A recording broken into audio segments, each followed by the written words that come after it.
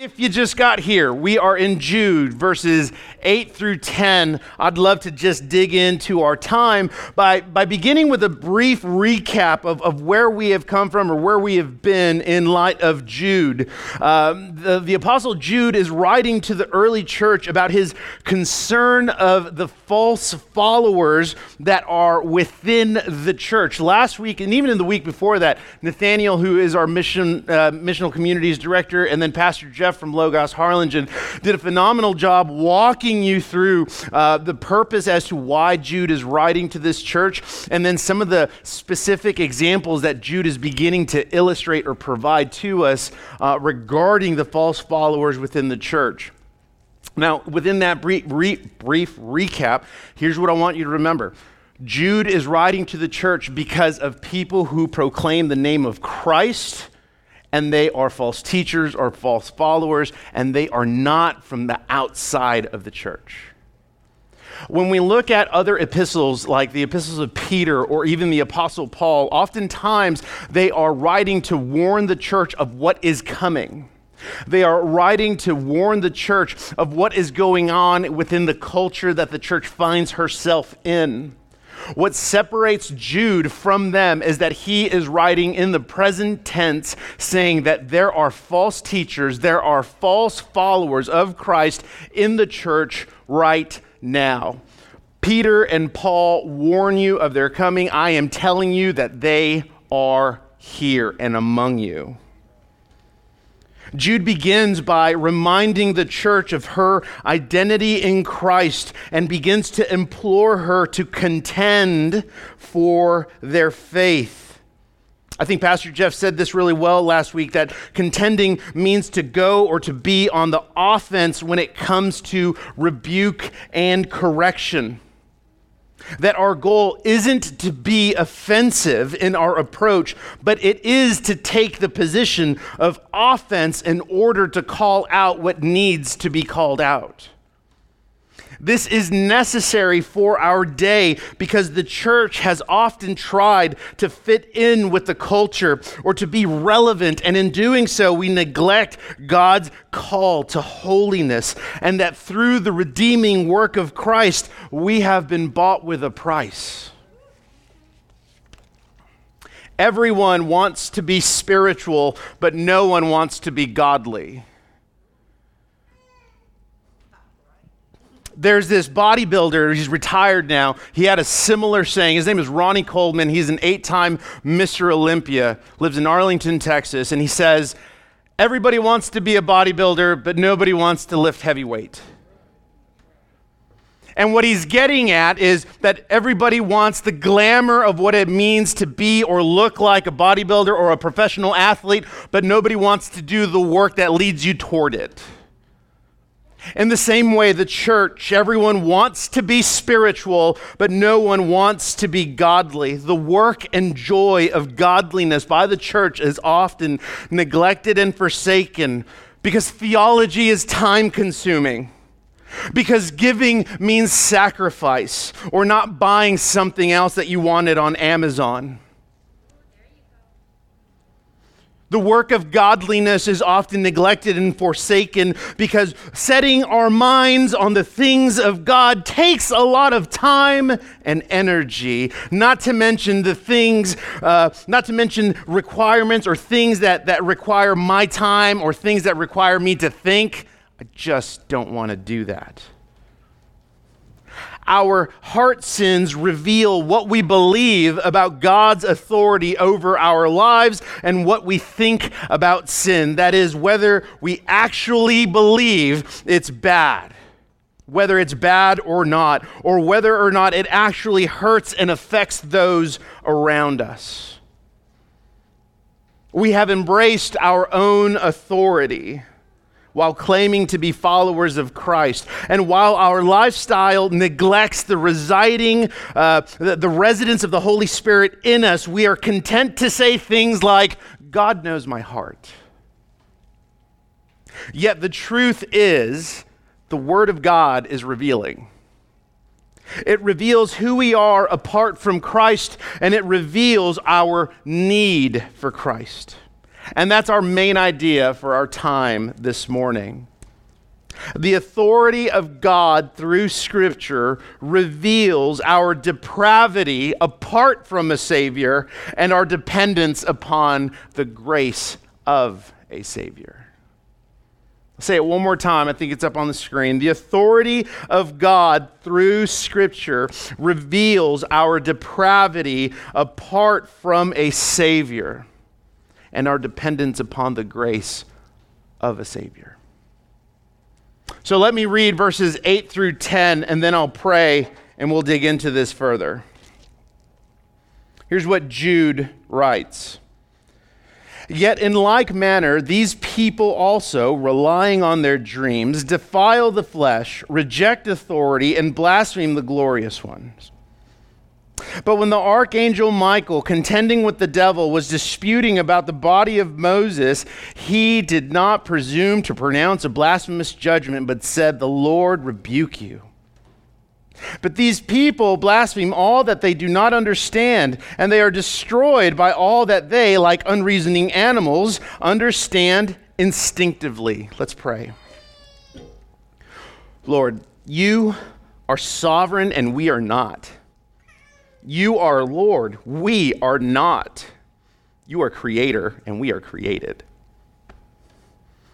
God, may you humble us this morning in light of everything happening within our country and community. Would you humble us so that we would receive the truth of your word, so that we would be more like Jesus today? God, would you humble us so that we would be confronted with the depth of our sin, so that we would be grieved by our sin, and so that in our grief we would walk toward repentance. Lord, this morning, may you be glorified in our time spent in your word. May we be edified, equipped, and exhorted, all to the glory of your great name. Amen. I want to focus, in the beginning of this, I want to focus on verses 8 and 10. In these verses, we are given a specific look at the character and conduct of false teachers or false followers that are in the church that Jude is talking about. In fact, we could summarize it this way, that their character and conduct lead us to see that they have become spiritually drunk, that they have embraced their own authority. And we know this because Jude writes about this in verse 8, saying, "Yet in like manner," in other words, in light of what I just told you in verses 5 through 7, these people, those that are in the church and are false followers of Christ, who are false teachers, these people, I already lost my place, these people also relying on their own dreams. I want to park there for just a minute. Throughout the pages of Scripture, we know that dreams are a form of revelation from God to man. So there's nothing necessarily new about that.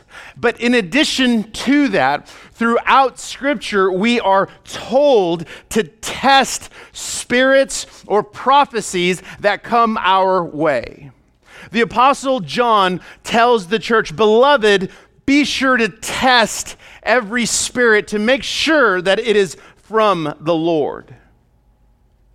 The Apostle Paul in 1 Thessalonians 5 says, "Do not despise prophecies. In fact, test them according to the teaching of Scripture."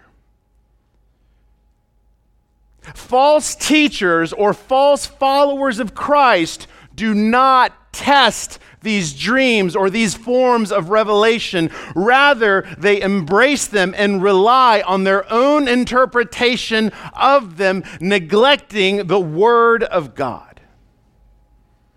In other words, they embrace their own authority. These false teachers have become incredibly spiritually drunk, that their judgment has become clouded, and they are ultimately led by their desires. Now, I want you to think about this. This is people inside of the church. Oftentimes, we can read these epistles and forget that when we become convicted, it's not because we left the oven on. It's because the Holy Spirit is actually convicting you of your sin regarding what God has been convicting the church through in these letters. These are people from within the church, and these are people that are attempting to persuade other believers from joining them or into joining them with their intoxication. This is a problem within our church. This is a problem within the American church because many do the same thing. It may be articulated differently. It may be crafted a little bit more intelligently. It may even be ignorantly assumed. But the church today often embraces self-authority rather than being sober-minded. Rather than being submitted to the authority and word of God, the church is often drunk and disorderly.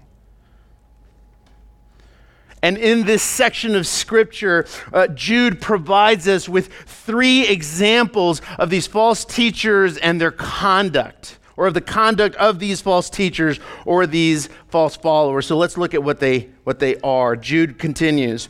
They rely on their own dreams. We can call this triples. When you read through Jude, he often provides examples in 3s. All right, so here they are. Relying on their own dreams, they defile the flesh, they reject authority, and they blaspheme the glorious ones. Let's talk about each one of these. And this, I would add, bleeds into verse 10. But beginning with defile the flesh. What does that mean? Jude is referring specifically to sexual immorality. Led by impulse, these individuals indulge in sexual immorality, which includes adultery, fornication, sex outside of marriage, sex before marriage, and homosexuality. You may not necessarily consider yourself a false teacher, but that does not mean you are not spiritually intoxicated. And this may be some of you who pervert the truth about God and what he has done for you in Christ, that you indulge in your sexual sin because you're lonely, because it feels good, because you want to play house, because at some point you're going to get married anyway. The reality is you are looking to God to justify your sin, your foolishness, and your immaturity, and he will not. The second example of conduct is that these individuals reject the authority of God.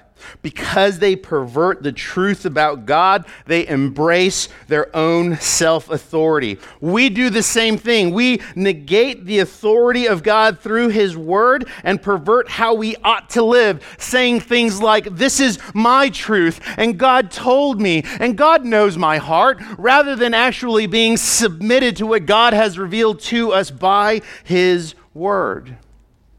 You distort the truth about God and his word because you came across something you simply didn't like. And rather than wrestling with it, and rather than going to your brothers and sisters for godly wisdom and advice, you embrace your own truth, picking and choosing scripture. It's not that you reject Jesus, but it is that you deny his work in your daily life. In doing this, it is not only your preaching that teaches that you have a lack of love for Jesus. When you pick and choose scripture, when you adopt what you like versus what you don't like, what you are doing is adopting a completely different view of the scriptures that Jesus himself had. That's what it means when we reject authority. Again, everybody wants to be spiritual, but nobody wants to be godly. And the third example of conduct is blasphemy, or they blaspheme. Here's what he means. These individuals slander what is good and godly because they believe they are at a higher spiritual capacity. They believe that they are better. They believe that they are more holy. They believe that they are more spiritually intelligent. There are some of you who slander against one another with a smile on your face and in the context of prayer and community group and the privacy of your own heart, and you invite others into your slander using gospel-centered language so that you would appear more humble, more noble, more charitable, and ultimately right. Like these false followers, you reject the authority of God because you don't want advice from others and you don't want accountability from brothers and sisters.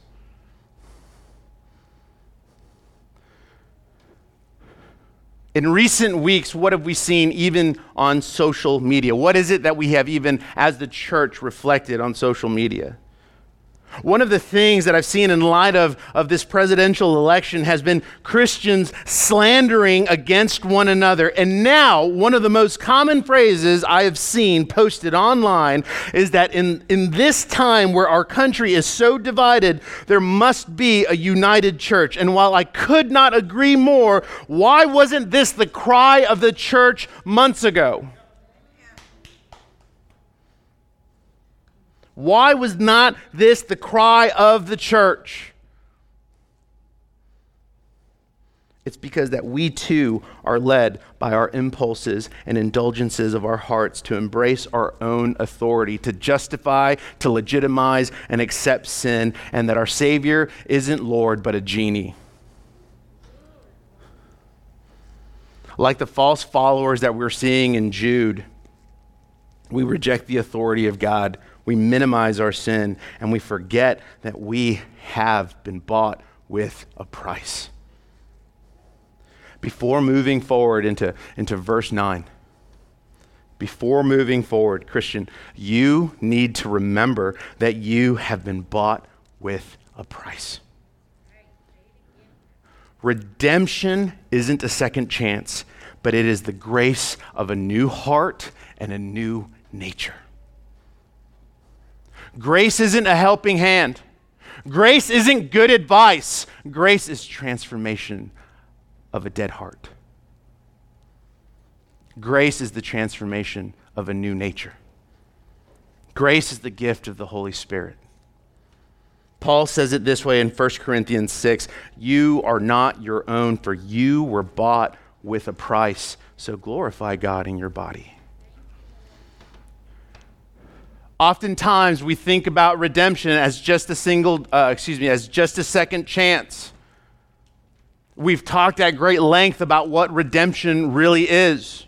The context of redemption is that we at one point were slaves to our sin, that we were in bondage to our unrighteousness, and the Lord Jesus has purchased us with his blood out of that slavery to our bondage, to our unrighteousness, to our sin, so that we would never return. It is not merely a do-over.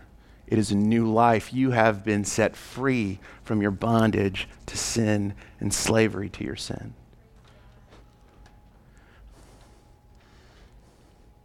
When we embrace self-authority and when we reject the seriousness of sin, the Word of God reveals our depravity apart from a Savior.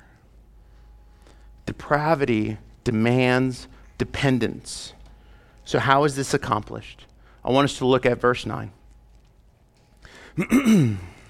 Here's what Jude writes. Actually, I got to drink more coffee.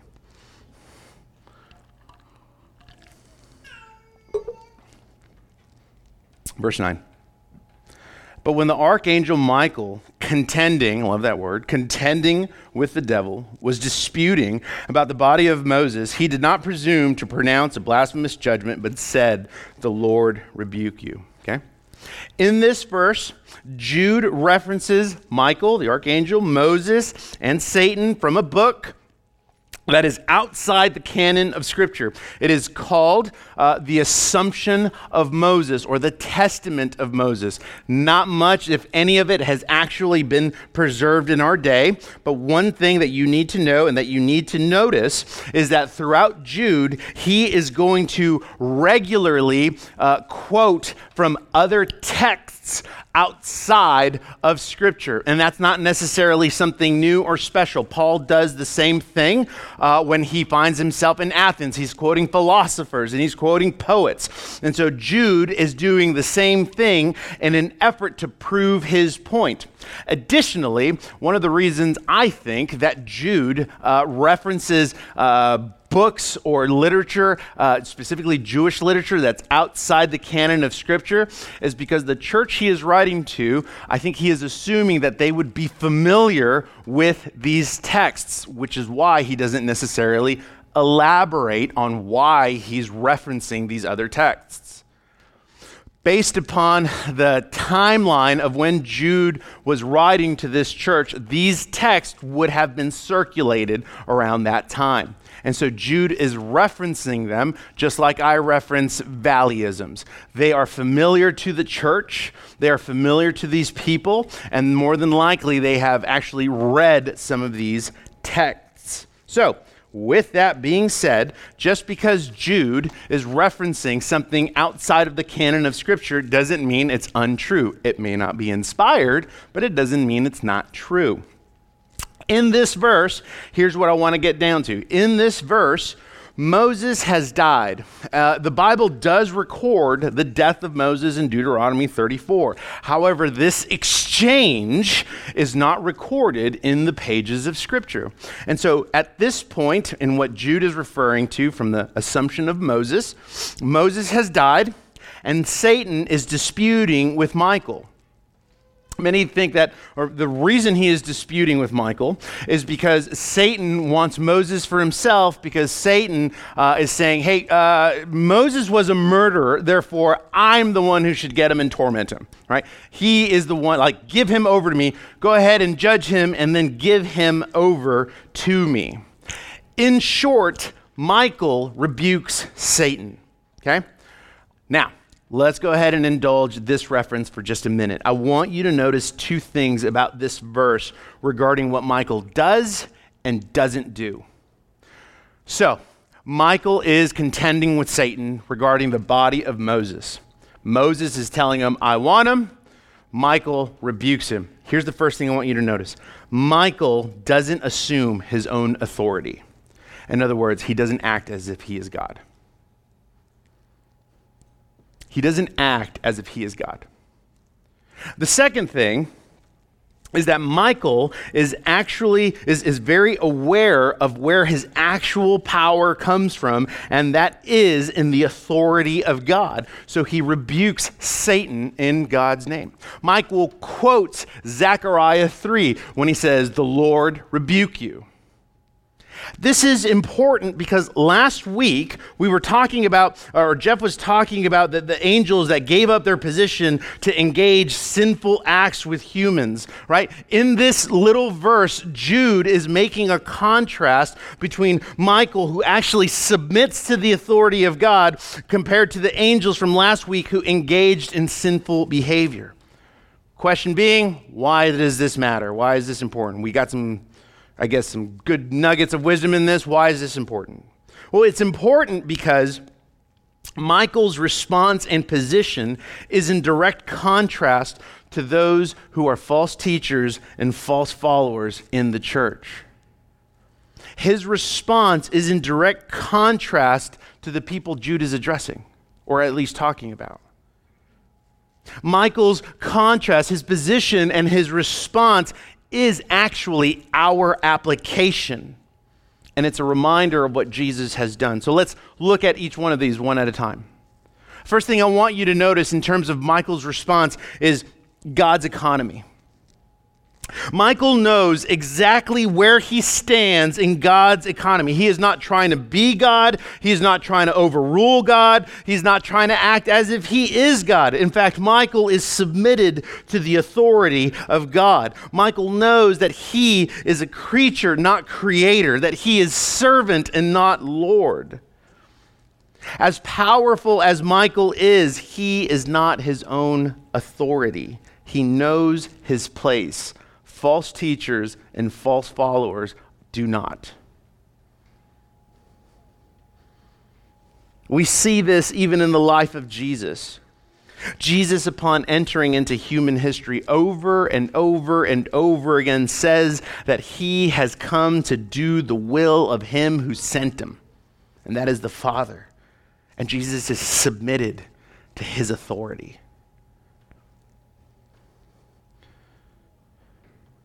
One of the ways in which we go wrong when we reject the authority of God, when we indulge in our impulses, is because we simply don't like where God has us.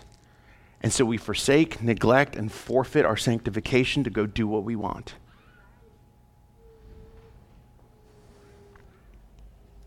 In this example, Michael knows exactly where God has him, and he knows exactly what to do. The second example is God's power. Michael knows that he is not the power, but he knows who the source of the power is, and that is the Lord. Michael contends with Satan by quoting Scripture to rebuke Satan. Now that's important because he uses that word contending. How does Michael contend with Satan? He contends with Scripture. He doesn't give him his opinion.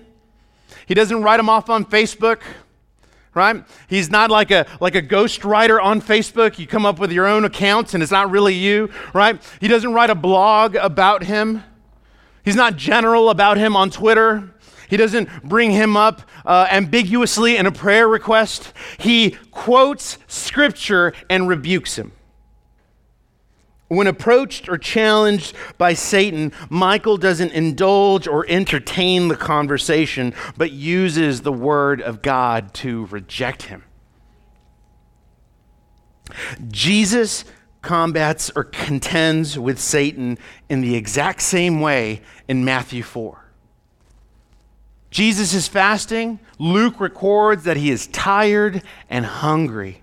And at his weakest, at his physical weakness, Satan appears to tempt Jesus. And what does Jesus use to contend with Satan? Scripture.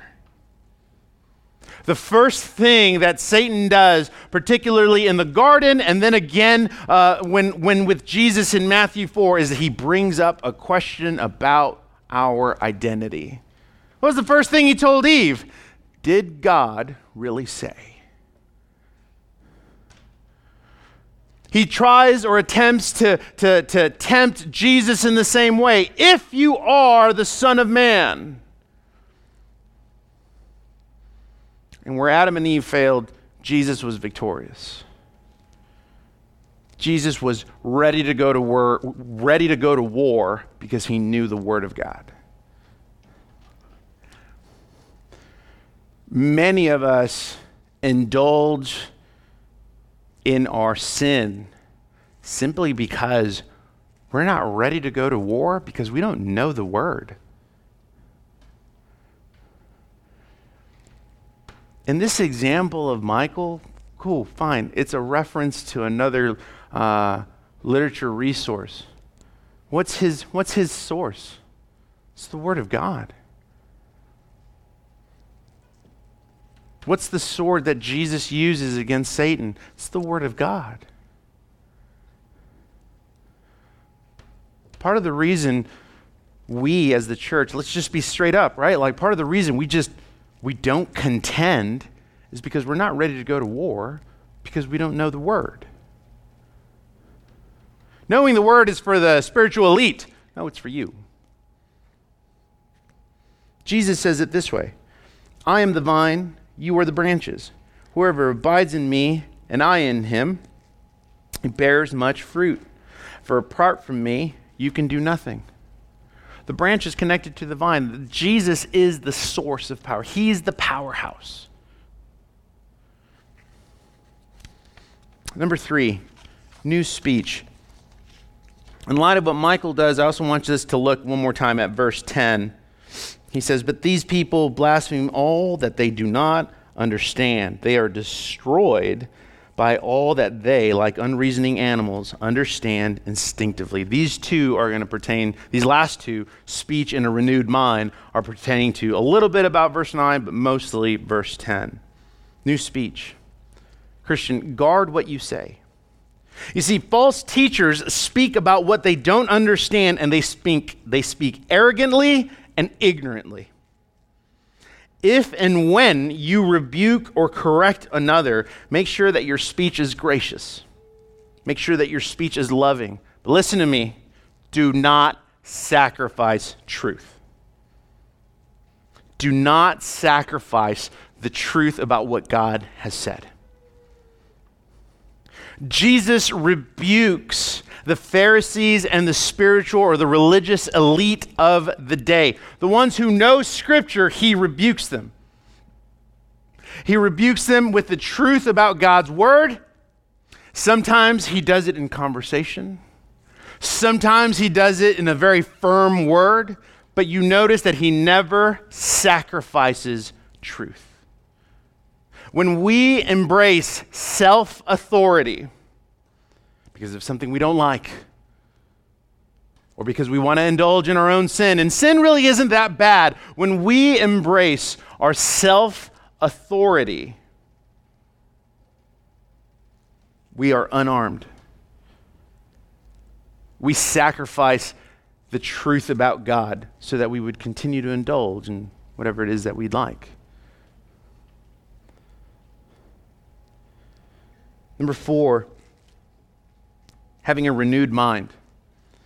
False teachers do not think biblically. They think naturally. In other words, they are inclined to their own impulses.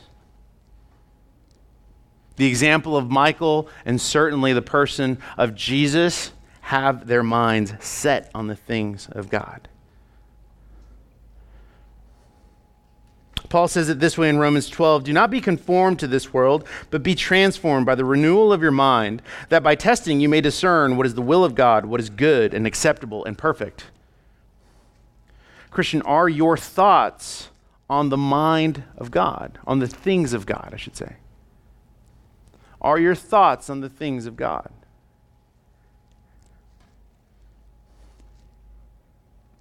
Our depravity requires grace.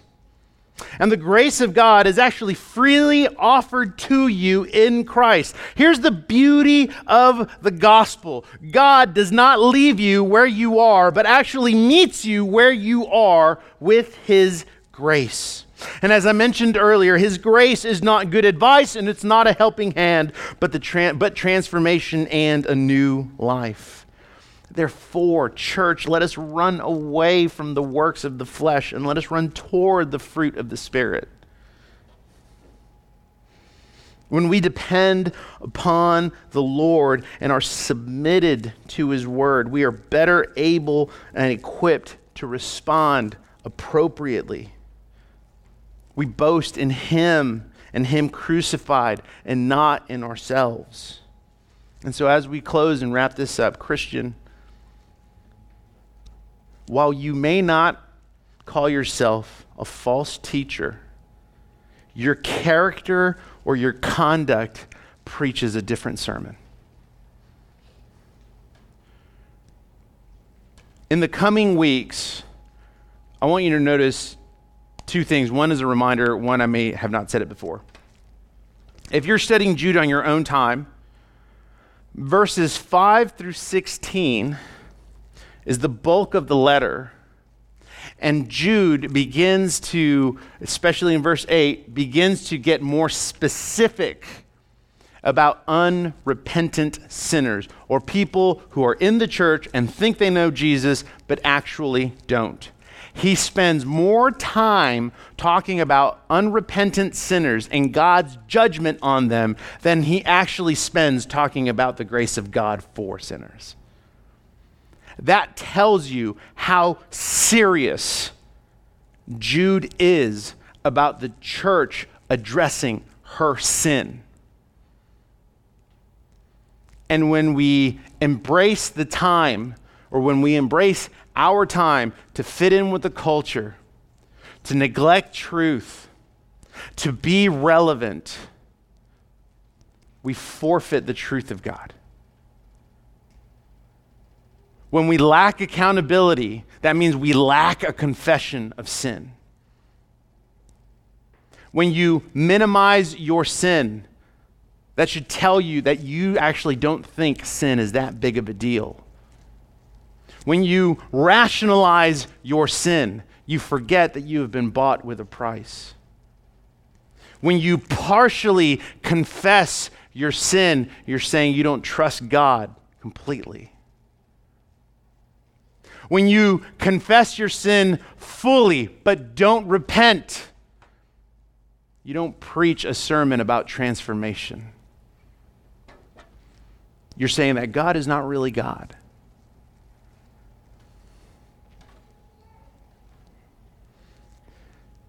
When we embrace our own authority, like these individuals Jude is talking about, we're going to reject the church and one another. Just look online. It'll show you. And let me just tell you right now, right? There is no ministry here at Storehouse called Jerks for Jesus. Okay? There is no ministry called Jerks for Jesus. Okay? So stop being one. Repent of your sin. Repent of your arrogance. Repent of your pride. Remember, Jude is talking to people inside the church. This might be you. Repent of your arrogance, of your pride, of your disbelief. Experience the grace of God for you right now so that you would walk in a manner that is worthy of your calling. Remember the key about redemption. Yes, you have been bought with a price. That means that you have been purchased out of your slavery to your sin so that you would never return. And the currency that was used was the blood of the Lord Jesus for you.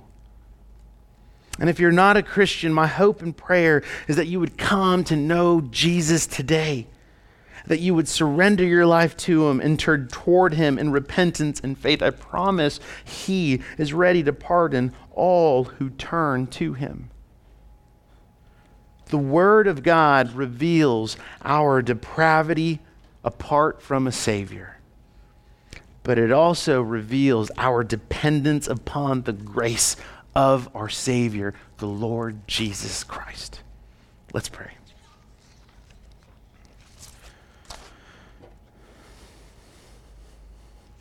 Lord, we confess that we are prone to wander. We confess that we are prone to be inclined by the desires of our flesh. Lord, we confess that we are prone to indulge in the impulses of our hearts. And so, Lord, we come before you and ask, would you forgive us of our sin? The sin that we have committed against you, the sin that we commit against one another.